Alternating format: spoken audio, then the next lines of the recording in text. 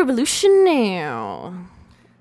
Well, okay. Actually, it's Joan of Arc, but I just really wanted to say that because it's my turn to do the intro today. I'm here with Punk Revolution Now, and it's me, Joan of Arc, Sophie, and here's Kaio.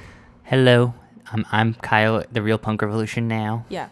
So maybe some of the Punk Revolution Now, casual fans don't know much about Kaio, but if you listen to Base News Network, you'll get to see another side of Punk Revolution Now and get this behind the news scenes addicted side. Yes. Yeah, many people don't know how addicted he is to news. It's I feel like we haven't addressed our news addiction that much on the podcast, how it affects our daily life. No, I always have one AirPod in one ear listening to music for review, and the other AirPod is Rachel Maddow telling me what's going on with Trump. Yeah, it's if I don't get my fix of news every day, I'll start shaking. Exactly. I feel like news is kind of like music. In the sense that it's an art form that... Exactly. Yeah. How you deliver the news really matters, and that's what we're committed to doing here. So let's bring you the biggest news of the week. And we're continuing a story from last week. Yes. Andrew Tate got banned. Andrew Tate got banned. From Instagram. And where else did he... TikTok, right? Or no? Facebook. Which is basically that makes Instagram. more sense. So Meta. I like to... he should be banned on TikTok, too. Come on, TikTok. We need to... Everybody, please send an email to TikTok. Everyone go on Andrew Tate's TikTok. Report every single one. Because we did some fantastic journalism last week. Exposing the world to his misogyny. And guess what? He got banned because of us. You know what? Maybe we shouldn't have had an Instagram Remember there was an Instagram protest last month? Yeah. There should have been an Instagram support group. Because Instagram... did a good thing. Mm-hmm, exactly. They listened to our news. They listened to our news. They put on Base News Network, and he listened, and he thought, oh my God, this Andrew Tate guy's horrible. We must ban him from Meta platforms. And he did. And God, I'm just so proud that our news and us breaking the story was what led to this banning of Andrew Tate. And I guess that's the power of indie punk underground news journalists, this is the correct way to fight fascism.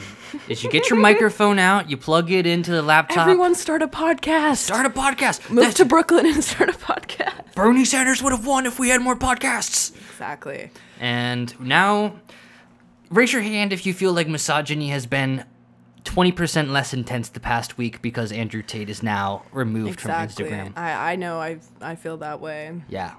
And before you try to start discourse over the First Amendment and censorship and the very extremely vague rules Instagram has regarding why they ban people and what's considered against the rules and if it was okay to ban Andrew Tate or not, think of the women and think of the children! Exactly. I voted to ban him. Yeah. I mean, Kaio has protected me and will continue to protect me from trolls like Andrew Tate. And for that, I'm really grateful. We did a January 6th on Andrew Tate's Instagram account. So, Kaio, what do you think are the implications of this banning? Do you think that he's going to get on Truth Social? Is he already on there? Do you think that it's going to further radicalize people who... hate liberal social media stuff? I think the answer is probably yes to all those questions. I feel like this is a question and a conversation that comes up over and over and over and over again, nonstop. Opinion pieces, debates, articles about social media regulation, banning free speech, etc., etc. Is it make a situation worse? Does it make a situation better? Is it true in the first place that giving a platform to people like Andrew Tate increases misogyny? And I think the big answer is always just, I don't freaking know. No one freaking knows. That is such a hard question. Does Andrew Tate being on social media increase misogyny? I don't know. Does banning him decrease misogyny? I don't know. Does banning him radicalize right-wing people who feel like free speech is being taken away? I don't freaking know. All I know is I'm tired of having these freaking conversations.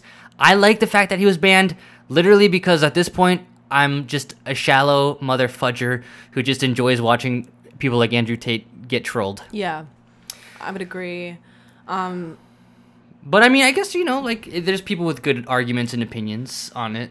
But yeah, and also I was also thinking, like, so Andrew Tate's primary platform is TikTok, right? And he's still on TikTok. So I don't imagine it will do much, because it's not like he's like completely wiped off the internet. He has TikTok, which is like kind of the most like popular, like cool, like social media platform with the kids, and he's still on there. And now that he's gotten banned, that's like fuel to the fire. It's the worst of both worlds. He Yes. still has a platform, and now you've given ammo to the right wingers who want to point out how they're being silenced for speaking the uncomfortable truth or whatever they're saying. God, but it's just like, you guys actually agree with this shit? Like, Yeah. come on. Like, it hurts me inside that like people like listen to him and be like, yeah, that's right. I think the rule of thumb is that whatever Instagram does is just wrong. It's just Yeah, bad. exactly. If they remove something, it should have been up. If they leave something up, it should have been removed. I honestly, Are you saying that I should be banned from Instagram? I'm saying that this is my thought that came to me last night, and I'm serious about it. I would love to see a movement, and I'm serious about this. I would love to see a movement in the United States encouraging Facebook, Meta, Instagram to all be nationalized. I want the government to literally just take it. Just take it. I think I asked you this question like the first episode of the podcast. Yeah. I said, do you think that social media should be like considered a government like entity, like a public utility or something like that? and I said no. I initially said no, but I changed my mind. Okay. And the reason I changed my mind, Interesting. the reason I changed my mind is because remember how we had the Instagram protest and it was just a laughing stock and it didn't change anything? Shh, they're gonna get mad at us. Oh. Remember how we had the Instagram protest and It's okay, you can say it. it didn't change anything. And I think the reason it didn't change anything is because we need to kind of put some fire under their ass. We need to like literally we need to make them scared. Like, if you don't fix this, we are going to literally take everything from you. And I did say that if the government controls social media, they're gonna have to, because of the First Amendment, allow like absolute free speech. Basically, like Andrew Tate couldn't be banned. It would be like a total free speech platform, and that would kind of suck. But like, anything is better than the status quo. It's like at this point, maybe I'm not even thinking about it logically. It's just I am so emotionally You're sick of it. sick. I'm sick of Yeah. Facebook. I just like, let's just shake it up. Let's just nationalize Facebook and Instagram and just see what happens. Let's see what happens. Let's give it like a year. Maybe we can have some like, unity and national pride. Like, yeah, let's take it back from the big corporations and like seize rally around the Instagram. flag.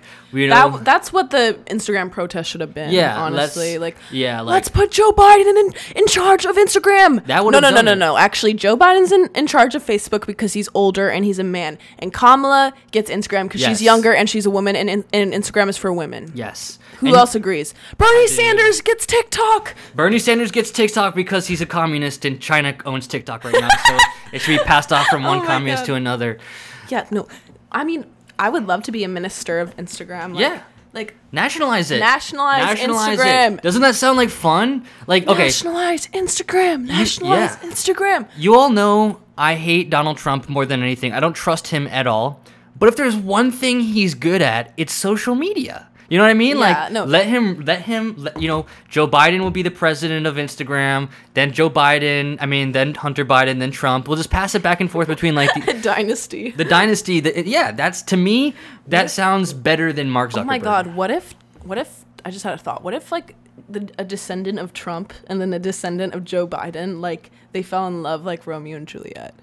That would be Ooh. such a good story. Is there any fan fiction of that yet? Oh, I mean, have you never read like political fan fiction? One time I read a Pete Buttigieg and Do you his think there's husband fanfic. Did you just ask me? Did you just ask me? Like, oh, you've never read political fan fiction? It's like, no, I haven't. I just exposed You're like, I just wait, exposed you've my- never read? Wait, Okay, well, here's the thing.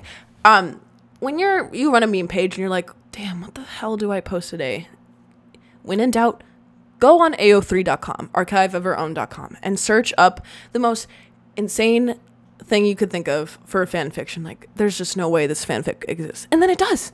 So if you need material, here's what I do. I just search up Pete Buttigieg fan fiction, take a screenshot, post it on Instagram, gets like 15K likes easily. You don't have to even do anything. You would all be surprised how little effort Sophie and I put into our Instagrams and how many followers we get from it. It's actually I put in a. no.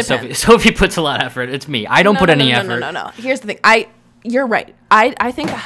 Oh no. It's okay. My phone dropped. Oh, okay. Kyle's phone dropped. It's broken. Just like our democracy. just like Anthony Fantano's marriage. Oh no. Sorry. Oh no. Okay, keep going. Wait. Oops. I had an attack. You had a Bleep. a bleep attack. What I was gonna say though. Okay, so wait, I was gonna say. No, wait, you were talking. You finished Yeah, your point. I'm sorry. So you're no, talking I was just saying I do put a lot of thought into my Instagram stuff or like work into it sometimes. I think half of the time I do. If I'm making like original stuff, like I'll be in Photoshop for like an hour making something. Yeah. But on the other hand, I put like literally 30 seconds and like don't try. It just depends how I feel. Yeah. I like to keep it a mix of both because I think that's what does well anyway, and that's Yeah. what it's true to me. So yeah, just thought I would a little behind the scenes exclusive for you guys. Yeah, I don't know about you, and I'm sure it's pretty similar on Instagram. For me on YouTube, there's times where I put so much work into a video and it gets like a couple hundred views. Yeah, it's like the stuff that you don't try on Yeah. like does well. Yeah. Sadly, but So it's your fault for not appreciating. It's the viewer's fault. everyone's stream It's America's fault. Okay, if you're listening to this podcast and you aren't subscribed to Punk Revolution Now's YouTube, you should really subscribe because it's like, if you just know him from Instagram, his Instagram's really funny. If you know him from Twitter, his Twitter is hilarious. But you do not realize how good his YouTube is. Like, it's literally like insanely funny and like, yeah, I just like can't recommend it enough. Like, if you don't know about his YouTube channel, you're like missing out so much on Punk Revolution Now content. So go on YouTube and subscribe. He's only got like 6K subscribers, and we really need to get him to 10K subscribers soon. And also follow him on Instagram, 10K. So you can 10K Instagram. Sophie, this is so nice of you. I appreciate it. But let's get back to the news. Enough trying to make me get 1 million subscribers. Even though I know sorry. wait, it's alright. I just want to say one more thing about the Andrew Tate thing. Or back to the social media thing. This was literally maybe I accidentally smelled some pot on the street, so maybe my brain wasn't thinking straight last night. But I had this idea. So you know how in the 60s we had the space race where we had this we had the government like come together on this fun project and we went to space and it was awesome. We need a new space race in 2020s, which is we need the government to nationalize Instagram, and it's going to be the social media race to try to make social media as epic as possible, because right now it's not epic. And it's like social media is literally just a drain on society. If the government nationalizes it and it goes horribly wrong, literally nothing of value will be lost because it's literally just a place for people to be narcissists. Like, Exactly. Like, let's nationalize it. I want Joe Biden to do his best to make it really epic. That's the real Web3. That's the Web3 we deserve. Exactly. Yeah. Anything else before we on move? Andrew Tate getting banned? No. I don't know. I'm glad that he's getting trolled, I guess, but Yes. I think that it's just only gonna make him bigger, to be honest. I really do. True. Like, I think I'm honestly a little bit worried for the future with someone like him being so popular. And I know, like, I don't know. I'm just like, do we really need to deal with another like conservative like internet personality who like radicalizes a bunch of like young kids? Like, No. One thing I do have a question though is, like, what were the specific posts he was banned for? I don't know. I don't Because- think they identified any. Yeah, because the thing is, if they're just banning him because they don't like his extremely misogynist politics, They're based. that's, I mean, I get it. I don't like his politics either, but like, I don't know. I think one criticism Instagram always has is how vague their rules are. Like, if Andrew Tate actually was posting like pro violence against women stuff, like literally encouraging, beating women, which is very possible, he could definitely be posting that stuff, then yes, that like I think he did post something about beating women. I'm not gonna. Oh, okay. Well, then it's like, okay, well, if he does that and it's like against the rules, then yeah, like you got to ban him. You can't not ban him. You know what I mean? But like that's the problem with Instagram is we don't even know what the frick the Instagram rules are. Yeah, they're so vague and like Fix it. again, like people like far more innocent than like Andrew Tate. I guess Andrew Tate did get banned, but like, what are the lines? Because like, again, I got a post taken down for having the word break in it, like break the glass ceiling, because apparently that's violent. Like, I'm just so, Instagram, please listen to me. Instagram is literally the app I use the most. Can I tell my quick story about why I was demonetized? Yes. So I shared, Complex, the big media outlet, they posted the story about the Choco Tacos being discontinued, and I shared that story to my Instagram story. His story. My His story, not even a post. Yeah, and my account has been demonetized for making money off Reels because apparently I shared misinformation, even though the post contained zero misinformation. And every time I try emailing Facebook support, they just immediately close the ticket and say that I don't want to go into it. Let's just move on to the next story. It just sucks. Instagram stinks. Oh, Nationalize by the way, it. it was from like a verified news source. It's just ridiculous. Complex has over 10 million followers. All right, next story is a girl topic, right? Girl topic. That was a boy topic because Andrew Tate's a boy. Now we're doing a girl topic Bjork because is a woman. Bjork is a woman. So girl topic. Let's talk about Bjork. Bjork has a new album coming out. We're having our fact checkers look up the name of the album because we forgot. We have a team of like we didn't do the we have a team of like 20 fact checkers who are like keeping us in line. Okay, Fosora. Fosora. What does that mean? I love her album names. I think she has some of the best album names. According to our fact checkers, it's an album of grief, gabber, and fungi, and it'll arrive in the fall. Fosora kind of sounds like forest. I don't know. Fosora. What does that mean? Like, Bjork's album titles are really good. Like Utopia. I mean, I guess that's not that interesting. I just love them. Utopia, Homogenic, or Debut. Amygdala. Wait. Yeah, that's one, right? This is her 10th album. Yeah. Amygdala. I don't know if Amygdala is that. No. Medulla, not amygdala. Medulla. I'm sorry. That's another brain anatomy. I feel like Amygdala is something she would write a song about. There's a song called Amygdala by Blade. Oh. And Echo, right? Yeah. But no, I'm really excited. I'm a huge fan of Bjork. Bjork's daughter, who follows me, if you're listening, hi, Isadora. Yeah, I love Bjork. She's probably in my top 5 favorite musicians. So I'm really excited for this album. I actually really do like her new music, like Utopia. I have it on vinyl. I like it a lot. I like that Arca did work on that one. I feel like being in the same room with Bjork and Arca at the same time would be the most fun thing ever. Yeah. Because they both have... I love Arca. I love making music. You are very good at the Bjork and just sharing the nature with Arca because she has a beautiful voice. I don't know if that's good a Bjork impression. I think that's very... Like, to me, I think you sound more like Bjork than Bjork does. Oh my god! Like, to me, Bjork. It's kind of scary how good it is. Oh, thank you. Like, don't do it anymore. You're gonna scare the people listening to podcast. Oh my god! I think I went on live once on Instagram Live, and I was just like, people were giving me song requests, and then I'd like go on the YouTube karaoke and just sing songs in a Bjork accent for like an hour. Those were the days. Yeah. Anyway, I'm really excited for this album. I like the direction that she's been going with Utopia, but I don't know, like, how do you feel about Bjork? Well, it's interesting. I have to admit, I haven't really listened to any of Bjork's like newer albums. I know she's like has like a ton of albums out. I've listened to her like first like 5 or 6 classic albums. Mm-hmm. I feel like the past like 2 or 3 albums, frankly, just because they haven't had the same level of acclaim, I just kind of like didn't really check them out. Medulla flopped. But like from what you've told me, a lot of these newer albums she's been doing, even like in collaborating with Arca and stuff. Have you listened to Vulnicura? No. That one's really good. It's the thing is like, Pitchfork gets it wrong. If Pitchfork gives a Bjork album a 6, it could still be really epic. Mm-hmm. If Anthony Fantano gives it a 6, it's going to be very epic. Exactly. So I should listen to it. Yeah, I would love that. Like, for you to listen to them, maybe even review them. That would be nice, someday. Honestly. Maybe I'll be the... Like, I'm looking at a list. Okay. Of, like, her albums, because Volta is her infamous worst album. It has the most, like, awful album art I've ever seen. I like it. I love it too. It looks anime. Medulla is I love Bjork's like visuals are awesome. Like her album covers are epic. Vespertine is maybe my favorite Bjork album.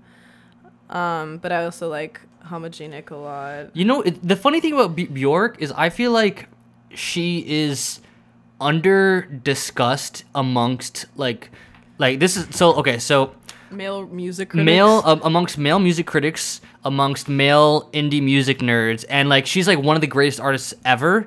But worshipped, I think we have the same thoughts here. Finish it. Worshipped by 14-year-old queer people who use Discord a little too much.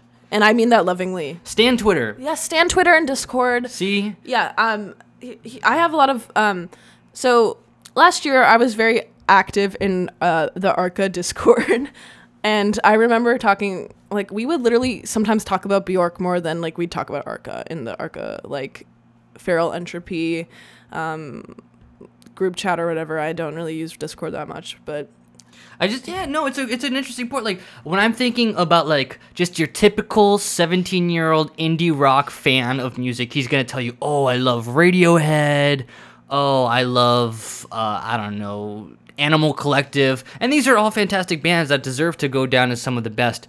But Bjork has 10 freaking albums. Yeah. Like, half of them are, like, 10 out of 10. Every single one of her albums are, like, really complex, worth multiple listens to, like, dissect. Like, really, like, Pink Floyd level complexity, more so, frankly. Yeah. And people overlook her. I feel like it's because she's a woman. It's because she's a woman. And I also think that her voice, you need to get used to it. Like, do. at first I'm like, I mean, obviously the first time I listened to Bjork, I'm like, what the fuck? Well, that's the and funny then thing. You get used to it. It grows on you a lot. I'm trying to...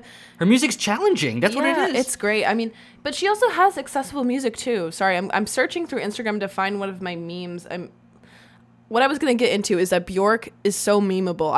I probably make more Bjork memes than I make Arca memes, or post more about Bjork. Yeah. Because she's just so easy to make fun of, because she's, like, really weird and, like...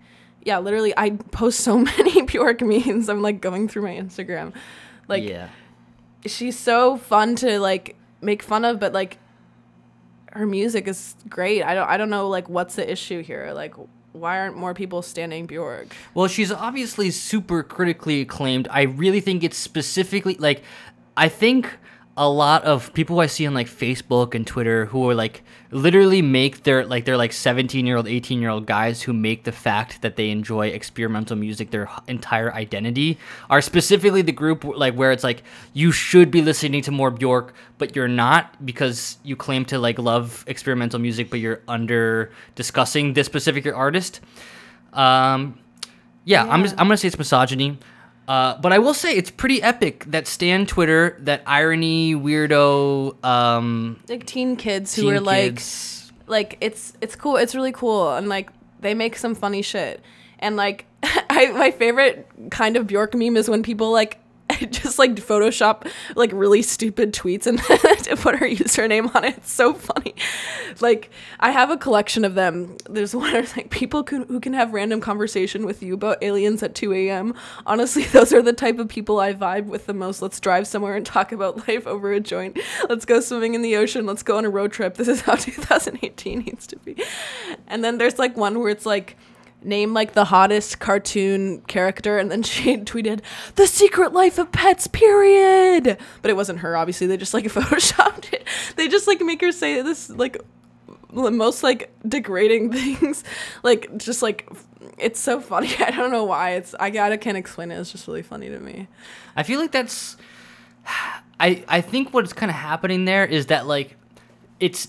They're insane tweets that are, like, being pushed into her. What I think is so funny about the tweets is because it's like those tweets are really not that far off from her actual personality of just, That's like, true, really crazy, quirky, really strange, would say really weird things. It's just kind of like translating it so it fits Gen Z language a little bit better. Oh my god, that's exactly it. Like, Bjork, if she, like, knew how to use social media, would be doing that. Exactly. Like, yeah, she's kind of like, she's really, like, one of the innovators of, like, just, like, the, I don't know, like, weird girl aesthetic, which has, like, been talked about recently in, like, ID, like, all these articles, like, what's the weird girl aesthetic, and, like, that's literally Bjork. I also just realized that while I was talking about how, like, amongst men who think they know a lot about experimental music but underrepresent Bjork, I am objectively one of those people, because I just said that I haven't listened to all of her albums.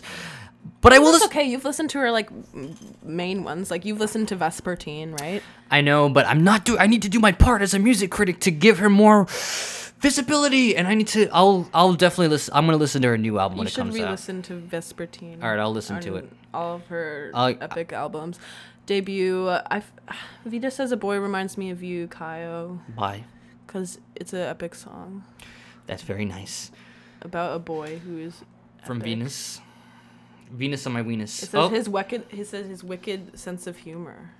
Oh. Yeah. See, this is how you listen to Bjork. Yeah, You, exactly. you look at the lyrics and think of a punk. Mm-hmm.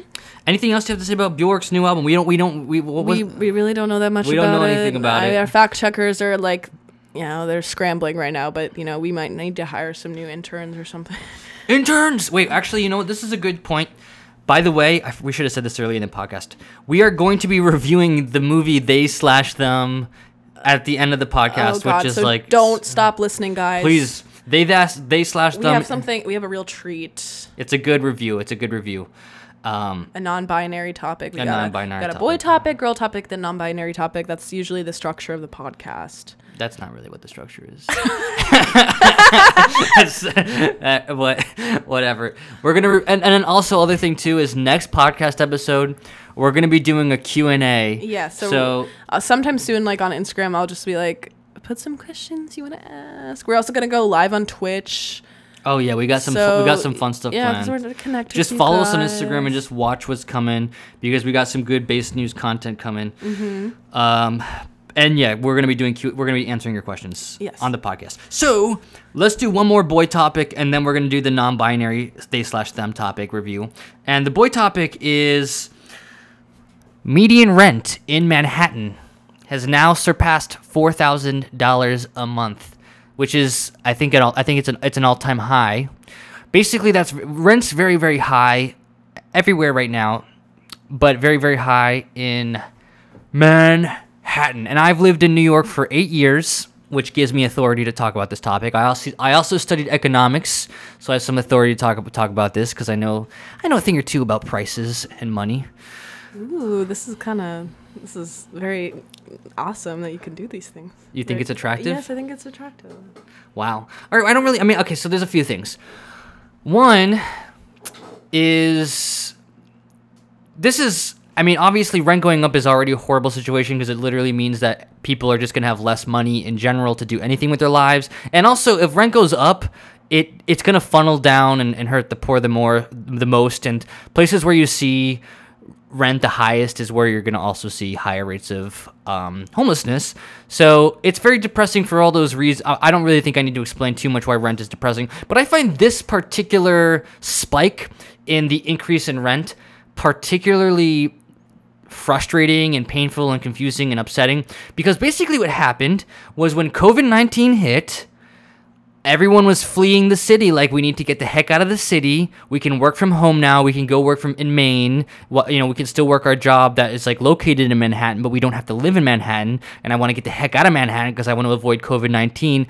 And then, like maybe a year and a half ago, the prices of rent in Manhattan and Brooklyn dropped a lot. And I'm actually going to be, as someone I lived here throughout the pandemic, I was one of the few people who got to benefit from that. I got really lucky with my rent staying stable, which is like rare.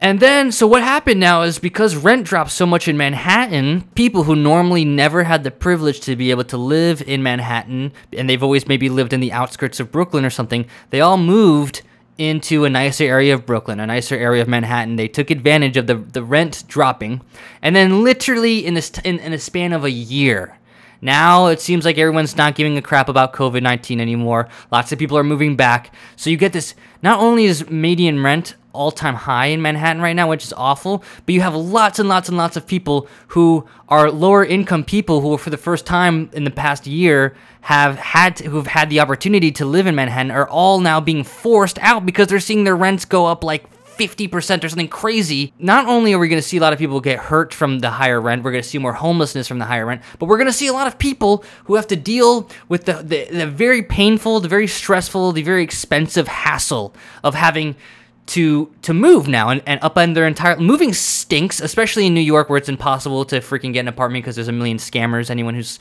moved in New York knows how horrifying it is. Everybody hears horror stories about almost getting scammed or getting scammed straight up. This is.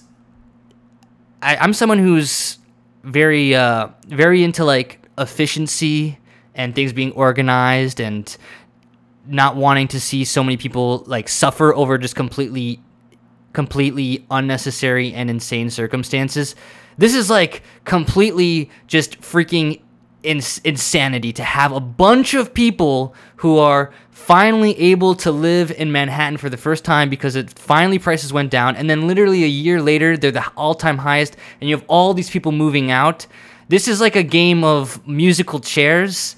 It's like causing a lot of suffering.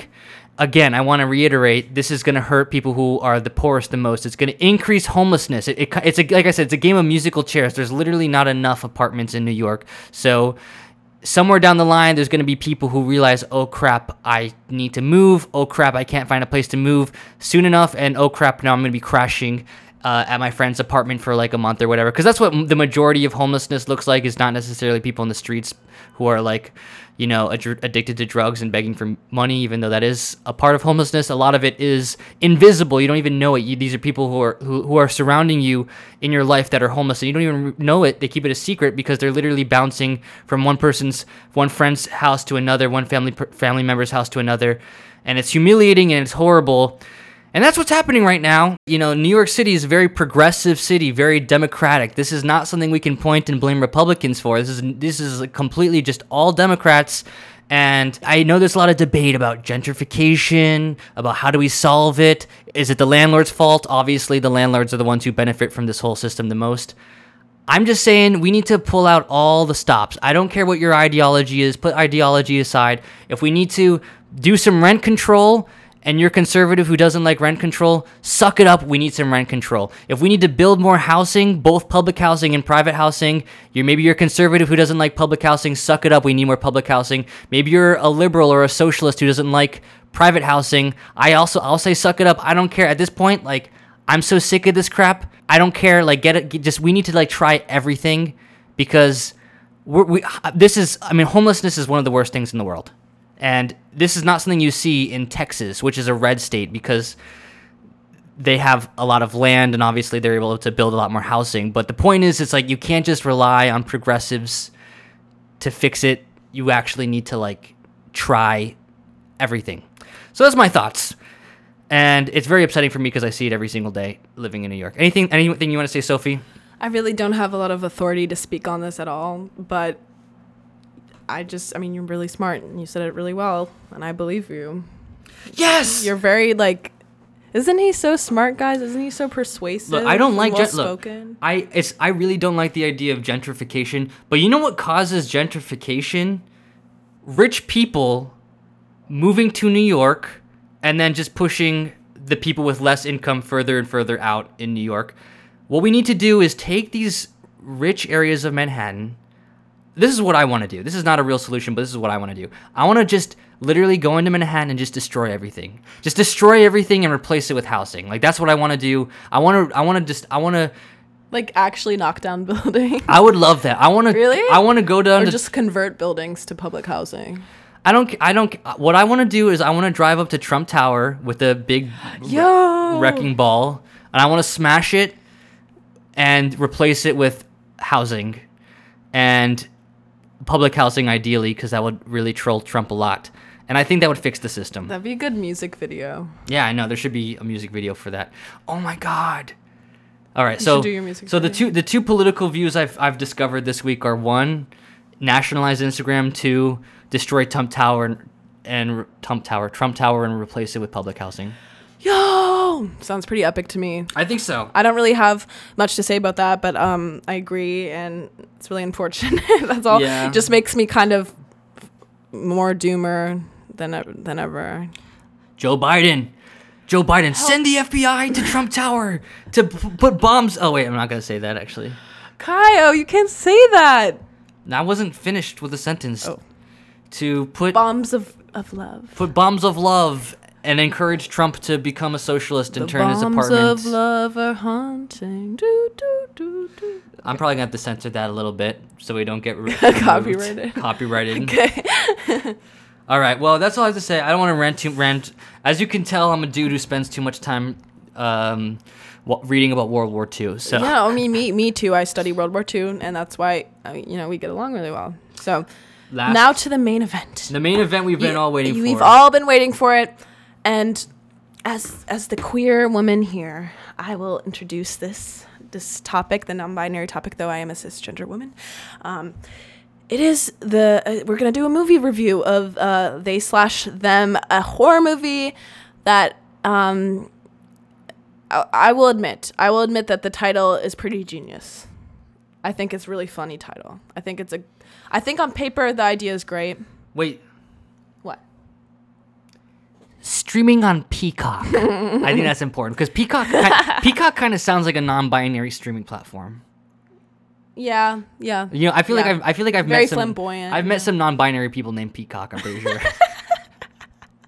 Oh my god. Oh god. Okay. Anyways. Yeah, so when I first heard about this movie, and I think this was months ago, They/them.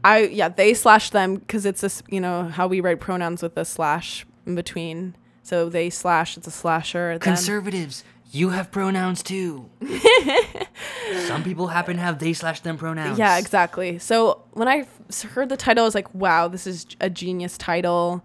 When I heard the premise of the movie, I was like, this is a great idea. I mean, I know this could really go wrong, and wrong it went. They / them.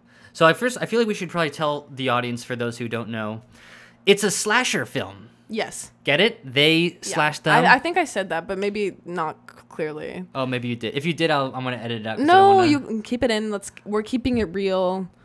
We're keeping it, because if we edit, we do not edit the podcast at all, guys. Definitely not. No. Because we keeping the news 100% real. For the record, if I accidentally say something problematic, I want everyone to see it and hear it, so you all can all tell me what I did wrong. Send it all to the all. I want like, everyone to hear my mistake if I accidentally say something problematic. Yes, but like Kyle was saying, it's a slasher, and it takes place at a conversion camp. It's a really interesting, because it kind of opens up like saying like, we're a conversion camp that's like kind of like, we don't want you to change who you are, but we do, and like we're kind of like progressive. Yeah, a and progressive like, gay conversion therapy it was really camp. it was a really confused, like it was like, dang, okay, what? I was compelled. Yeah, it was like, okay, I've never seen a conversion camp movie like this before. Yeah, it's like, I have to say, first 20, 30 minutes of the movie, I was like, you know what? I think there's some interesting dynamics here. I'm interested to see the interesting dynamics between the slightly older generation who's more conservative but tries to kind of be, you know, present themselves as pretty progressive, colliding with the younger generation of LGBTQ people who have their own internal conflicts. Lots of dynamics set Yeah. up for some pretty interesting things to do with the movie. Yeah, like we had like some, you know, some good archetypes. Like we had the main character was a trans guy who is non-binary, used they them pronouns. We had like a trans girl. There was a butch lesbian, femme lesbian. What else was there? There was a gay jock. You know, like they got the whole crew. The whole crew is just like we're back Honestly, in high school. not bad. Not bad representation, to be honest. Like that's pretty accurate. Like from my experience. But anyway, so I guess that was kind of cool. I feel like trans guys are never in anything, so it was kind of cool to see like a trans guy protagonist. Like I can't think of like media that like stars a trans guy in the main role. Yeah, it was pretty interesting. So I was intrigued. We were intrigued in the beginning. Yeah. But yeah, like you said, about 30 minutes in, something absolutely unspeakably awful happened. They broke out into song and dance, and it was a Pink song, right? And they started singing in the fucking cabin, and it was so cringe, and it hurt my soul so bad. It really hurt. It was one of the worst things I've ever seen in my life. It was like, oh my God, am I watching Glee right now? Am I watching Glee?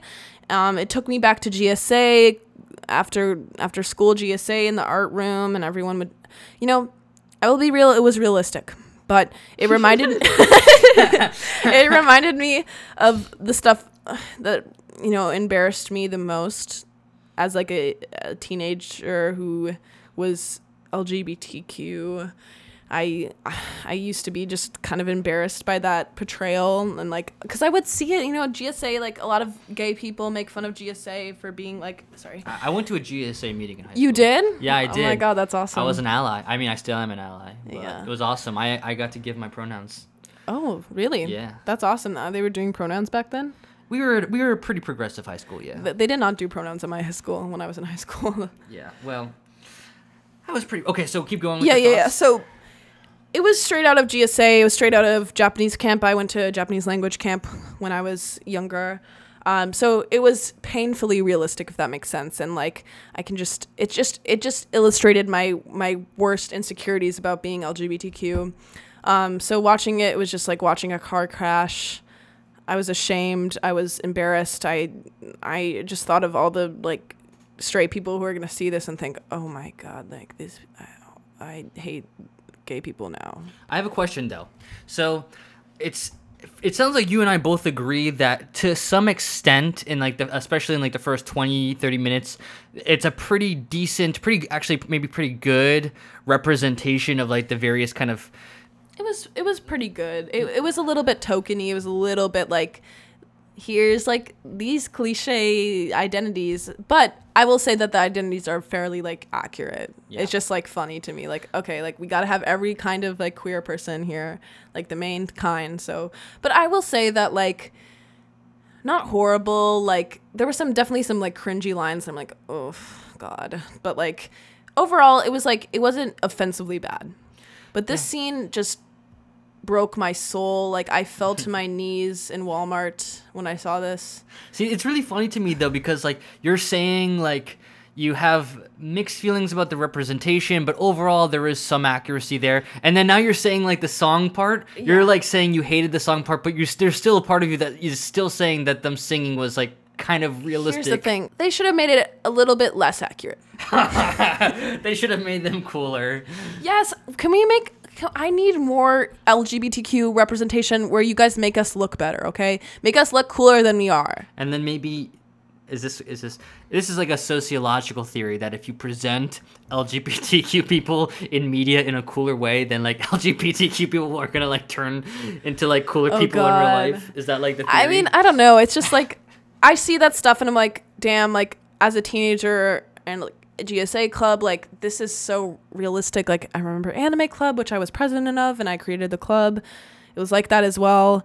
It was just so real that it hurt, and maybe that's the real horror of the film, to be honest. Like, oh my God. So it just hurt to watch. It was extremely cringe. But I do not give it credit for that. I think that's when I knew this movie was going to be bad, even though I heard horrible reviews. Then let's get into the real horror was, okay. So they basically were like, okay, so we have like 6 queer characters. Let's pair them all up and make them in love with each other like magically because they're all like LGBTQ and they're at a gay conversion therapy camp. So of course, like the butch and femme lesbian get together, which I support, of course. And then, that used to, okay. Anyway, and then you got the like jock, and then the flamboyantly gay guy, who's like the jock's like kind of has like the toxic masculinity kind of gay guy who's like doesn't want to be femme or with femmes. He's kind of like you. He's like annoyed by how cringe. Yeah. I saw myself in that, but I was like angry at myself for relating to his character because like I'm not ashamed of like presenting like LGBTQ culture. Like I think it's awesome and cool. I think it's just like teenagers who go on the internet too much just really like make things worse. But like you can only say that though because you see yourself in that. Yeah. No, and just because I'm dating Punk Revolution now does not mean I'm not bisexual, okay? And I lived a lot of my life in these identities, like being associated with all this. So like I have a little bit of authority here.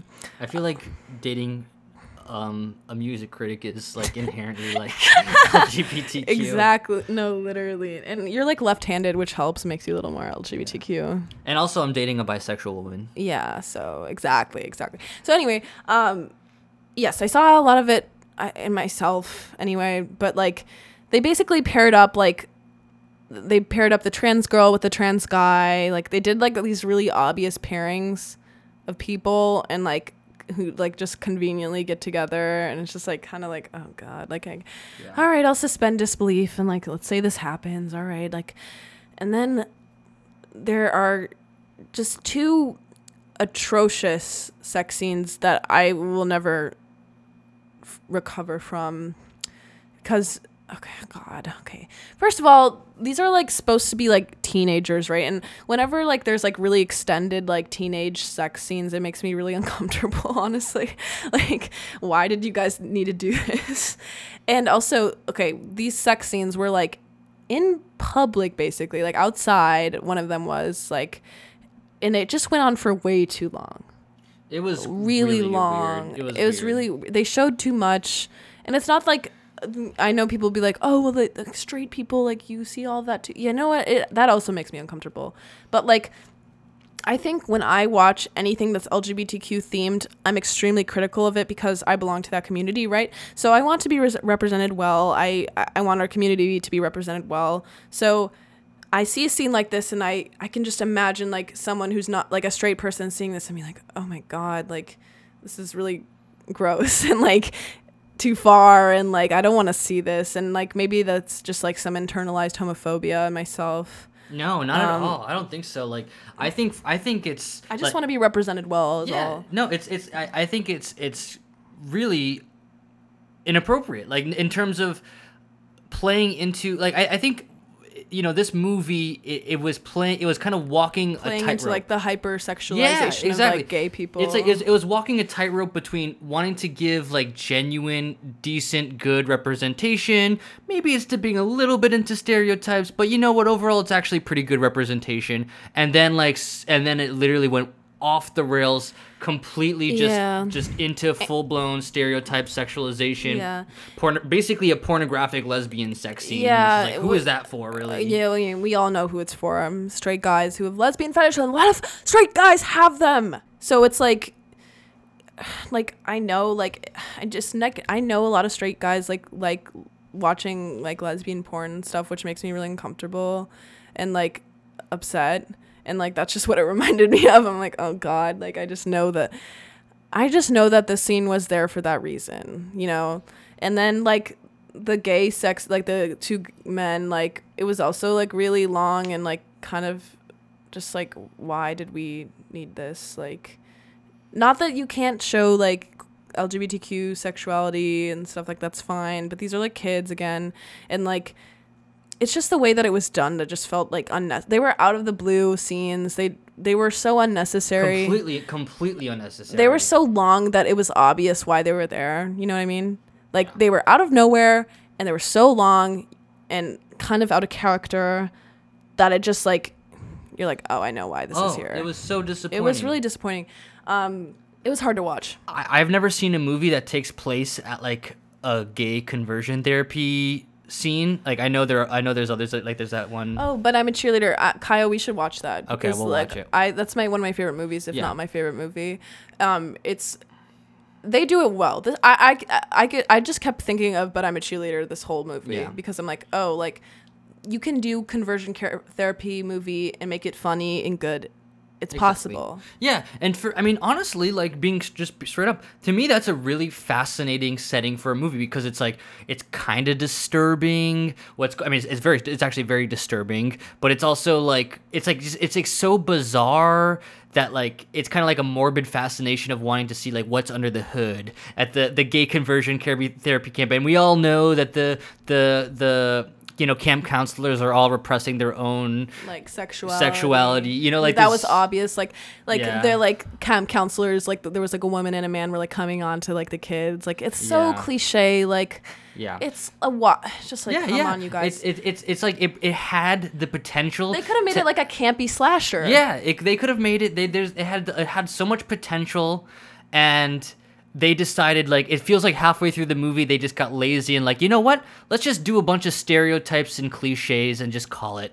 We have this really cool setting, we've got these interesting characters, we've got some cool stuff here, and instead of actually doing anything interesting with it, let's just make it predictable, let's just do a bunch of stereotypes, let's just make it... Let's like tokenize people. Yeah. Let's like sexualize people for no reason. Like, Yeah. I don't know. Yeah. It was disappointing, but I will say I had a lot of laughs. Oh, yeah, no. I was thoroughly entertained. I Yeah. thought I mostly the laughs came out of disbelief at how bad it was. Like, just like it was a lot of like ironic enjoyment, but like. Like, Sophie and I figured out who the killer was, like, really early We into the figured it movie. out as soon as that character was introduced. Yeah, I was like, exactly. oh, it's this. And is we the killer. thought, like, we were literally like, no, it can't be. That's too obvious. But that's who it was. You know what I mean? Yeah. So, yeah, it was really predictable. It was stereotypical.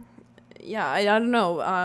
But I will agree. I will say though, like, there was like few things I actually did like about the movie. One thing I actually did like was the therapy scene with what was their name? Oh, the trans guy. Yeah. I can't remember his name either. Oh, that scene. Yeah, that scene was like, yeah. That was intense because to me it felt realistic. Basically, the camp counselor or the therapist who obviously works for the conversion therapy and wants to draw them away from being agree, non-binary. that was a good scene. Like, it was basically like, it sounded to me like the camp counselor trying to instill doubts in this person, like, oh, you're faking the fact that you're not. One of the scariest parts of the movie. Like, Yeah. like just like it reminded me a little bit of Get Out, like the white couple family, like they're kind of like the way they would say things through a smile and like say really malicious, like scary things. Yeah. But like through Yeah. a demeanor that's like very like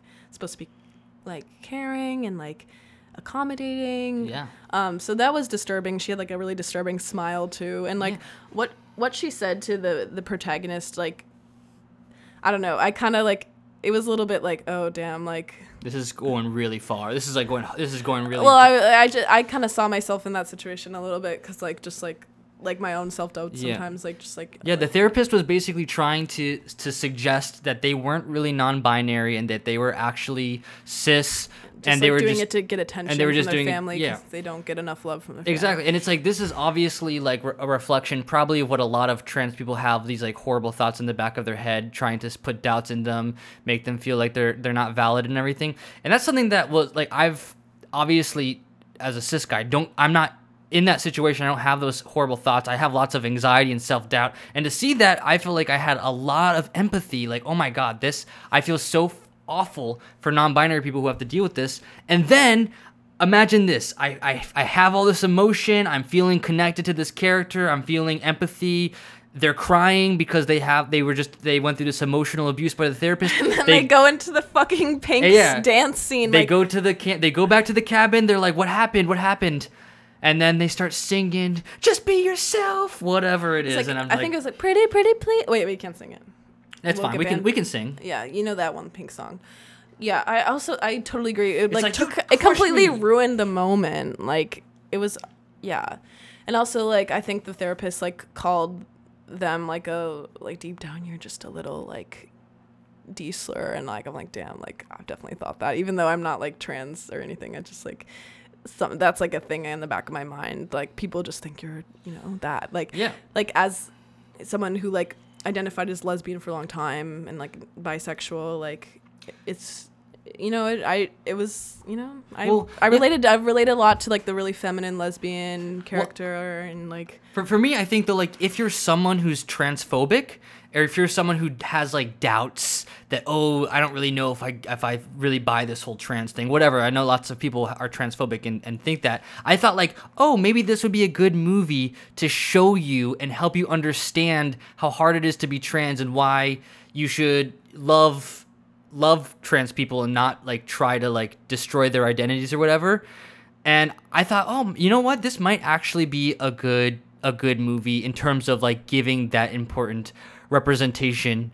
And then it wasn't. And then the second half of the movie hit, and it went from mediocre movie with possibly a wholesome kind of message that like I was able to resonate with to like actually, you know what? Maybe this movie is actually just homophobic. I don't even know. I want to know who made this movie. Actually, I'm gonna look up right now. I mean, our fact checkers are looking up right now like who directed this movie. Our fact checkers are just trying to figure this out right now.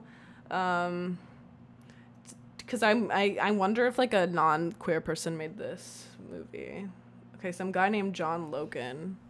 I'm gonna look him up. John Logan. What if he's a straight guy? That'd be so funny. I would not be surprised. That happens a lot. Yeah, no, it's usually okay. Personal life. Okay, he's openly gay. I'm sorry. God. Okay. Well, I was wrong. But I can admit when I'm wrong. But just because you're gay doesn't mean you're going to do a good job making a good movie about gay people. So, yeah. I wish I could make a movie about non-binary people, and I would do a good job. Oh, God. He'd have, like, a bunch of consultants, like, just, like, on his foot, like, helping. I would be like, all right, assemble me a team of the smartest non-binary people in the world, which is all the non-binary people because they're all geniuses. If you apply to work at my studio and you're non-binary, you get hired immediately. And you're going to get paid 6 figures to play an extra character role who doesn't even have any lines. He's for the people, for real. Like, you guys need to get on board with the revolution. Yeah. Do you have any more thoughts about the movie that you wanted to talk about? Yes. I want a movie. Look, we need a movie that's going to give good representation. Like I was saying, like, I think, okay, I remember when I was younger, and I'm sure lots of you do too, the gay marriage debate, how so many people were so freaking homophobic, and then now even majority of Republicans are pro gay marriage and are cool with gay people. Maybe they're still homophobic, but like obviously that's been a big shift. And I think a big part of that was frankly just lots of, first off, pretty good representation in real life. In real life, like sports players coming out as gay, yeah. like, or like your actors favorite actor, and stuff, or musicians, and like and it's representation for this specific stuff. Representation really matters. Like if you can build that like emotional connection that I had with the first 20 minutes of the movie, where you like have a lot of empathy and love for the characters who are non-binary and who are trans. We need to do this for more trans. We need good representation. We need for this trans movie. people. Someone please make this movie and make it freaking good. Facts. Like we need to sit down. By the way, if you guys are looking for anything with like good trans representation, you guys should watch Pose on FX. And it's made by a trans woman with like Ryan Murphy, and like all the actresses are trans. Like, it's really good, and it like talks about like New York, like ballroom culture in the 80s. Really good representation. Yeah, everyone watch that if you haven't seen it already. But like, agreed, we need more like good trans representation, and like I should start. I want to start a GoFundMe. A GoFundMe to start a non-binary movie. And what if I did that and I raised $100,000 and I made the movie and it was really bad? Well, you don't know until you try. They/Them is a great movie title. It's a great title. That's what I was saying. Like, I was just thinking, like, damn, like, this guy already took that title. No one can make a movie with this title ever again. It's taken. Unless they remake it. Someone should remake it, like, next year as a remake comes out. They should remake it, and they should remake it, and David Lynch should direct it. Oh my God, that'd be so good. See, look at that. You know what we need? We need the Wachowski sisters to do it. Yes, thank you. Okay, by the way, if anyone like wants like good like LGBTQ like representation media recommendations, just DM me on Joan of Arca and I'll like give you a list, because I'm really passionate about that, actually. Like, really, like that's kind of like when I was like in the closet like most of my life, like that's kind of like how I like found comfort, was like in movies, and I love movies. And like the Wachowski sisters, like I think that and they've said this now, they've like gone back and said this, that The Matrix is like an allegory about being trans. Did you know that? I did not know that. They said that. It's interesting. Yeah, I mean, I know it's probably an allegory for other things too, but that's what they said. Yes. And they made a movie called Bound, which is like probably one of the best lesbian representations I've ever seen. So like, I think they'd be really, and they can do like humor and like camp Yeah. also. So like, I don't know. I think They can do it. I think they would be good at it. I really do. Yeah. And I'm just saying my 2 cents as a straight cis guy.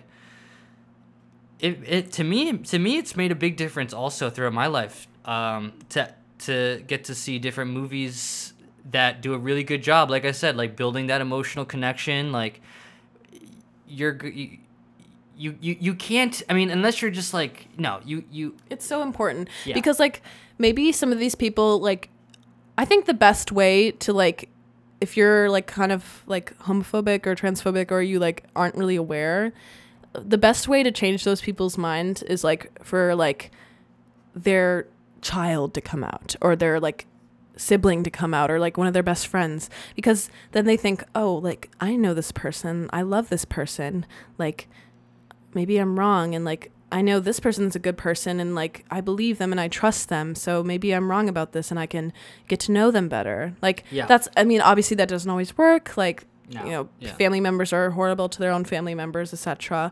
But because they're like family and that they have these close relationships, that really helps people like understand like being trans or gay or whatever.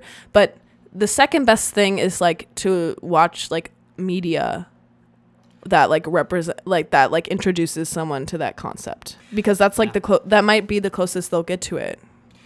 Yeah, I think so. I think it's I feel like the whole representation matters thing sounds corny and cheesy. It's important though. But it's legit. It's legit. It's legit. It makes a difference. What? Okay, so as a straight cis guy, what do you wish, like part of your own identity, what do you wish was represented better in media, like anything from your own identity?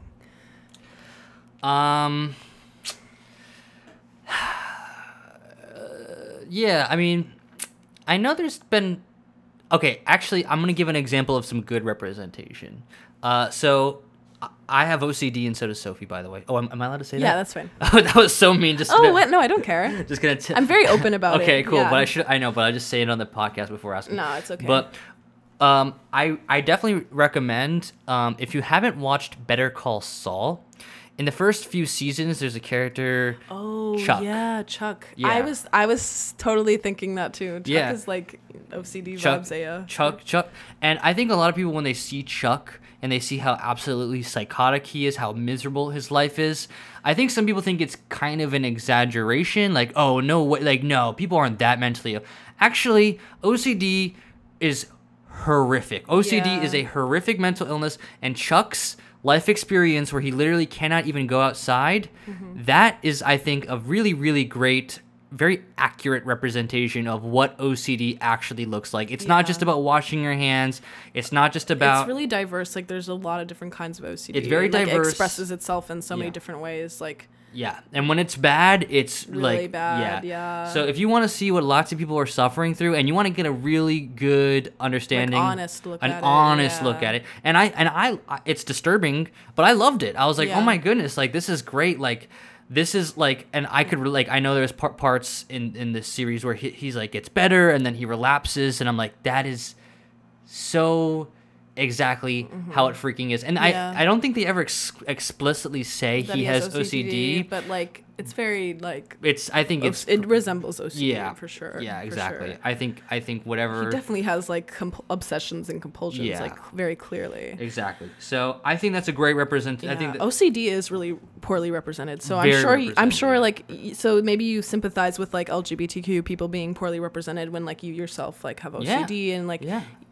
I mean, it sucks. Like Yeah. I totally agree. Like I also have OCD, but like the way people talk about it and like also just like use it as like I'm so OCD about Oh, this. yeah, it's no, like so seriously. annoying. It's like I mean I don't get like super angry at all or anything. It's just like annoying. Like you like No, come yeah, on, like it bothers me a good Yeah. amount, honestly. Like that's why, like when I hear someone say, just bringing it back to this conversation, like when someone says, like, please don't say the word spaz. I know I just said it, but we're talking about the word. I feel like it's okay in this situation. Like, Okay. you know what I mean? Like, I'm like, okay, I understand. Like, if you're someone who has a medical condition, and that word just feels like you're just completely demeaning it, I can kind of relate with the OCD thing. Like that's kind of, I feel like there's a bit of a connection there. So Yeah, I agree. so it sounds silly, but I think it's not. So all right, I think we've reached the end of our podcast episode. Any other last thoughts, feelings, emotions, they/them, anything? Get ready for some they/them memes because I'm going to be memeing it for sure. So buckle up. That's kind of all I have to say. I hope they make a sequel. What would the sequel be? Z's? I don't know what they have to come up with, like another Maybe like she/they they /her. they/them. Maybe like Neo pronouns one. maybe like he/they. Ooh. If anyone's listening, Yeah. All right. hit us up. He/they. Oh God. Or like maybe, I don't know. I'm just gonna stop it there. We're workshopping it. Before I say something accidentally offensive. Thanks for watching, everybody. Listening. Keep listening. Make sure to keep your eyes on our Instagram for the Q&A. Yep. Make sure to keep your eyes on our Instagrams for the Twitch stream. Send us in your questions. Send your questions. Also, follow, hit the 5-star button, whatever you the subscribe. 5-star helps more people find our podcast. Yes, the 5-star helps a lot. Like, helps people find the podcast and like boosts it on the algorithm. So like that's super appreciated and it's really easy to do. So This has been the news, recapping it. Yep. Andrew Tate got owned because of us. Yep. Bjork is releasing a new album, which we don't even know what it's called, for something. So some And then rent's going up, and then they/them. Dun, Base dun, News dun. Network. Network.